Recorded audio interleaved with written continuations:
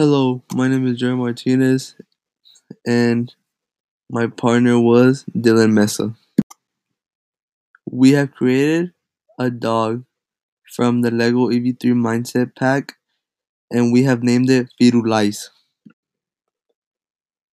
The goal for our pup Firulais was to make him sit and walk around to other people. So far, my partner Dylan has only gotten one leg of the pup to move, while the others are still malfunctioning. A challenge that we faced while building our puppy lives was that not all of the parts in the pack were in there, so it was harder for us to follow the instructions the correct way.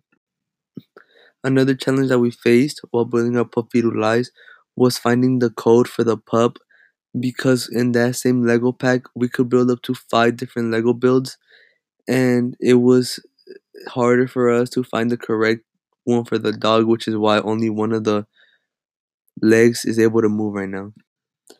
You may be asking right now, how did you overcome these challenges? And our response to that is we haven't really overcame one of our challenges because, for example, the code, we still need to find that and make the dog actually do what it's supposed to do. We also make sure to work as a team because teamwork makes the dream work, baby. The easiest part about building our pup lives was actually just building the model because all the instructions were online, even though some of the parts were missing. To conclude, we actually liked building this project a lot and working around it because it wasn't easy at all, and we had to challenge ourselves to make sure that we had everything correct. Thank you for listening.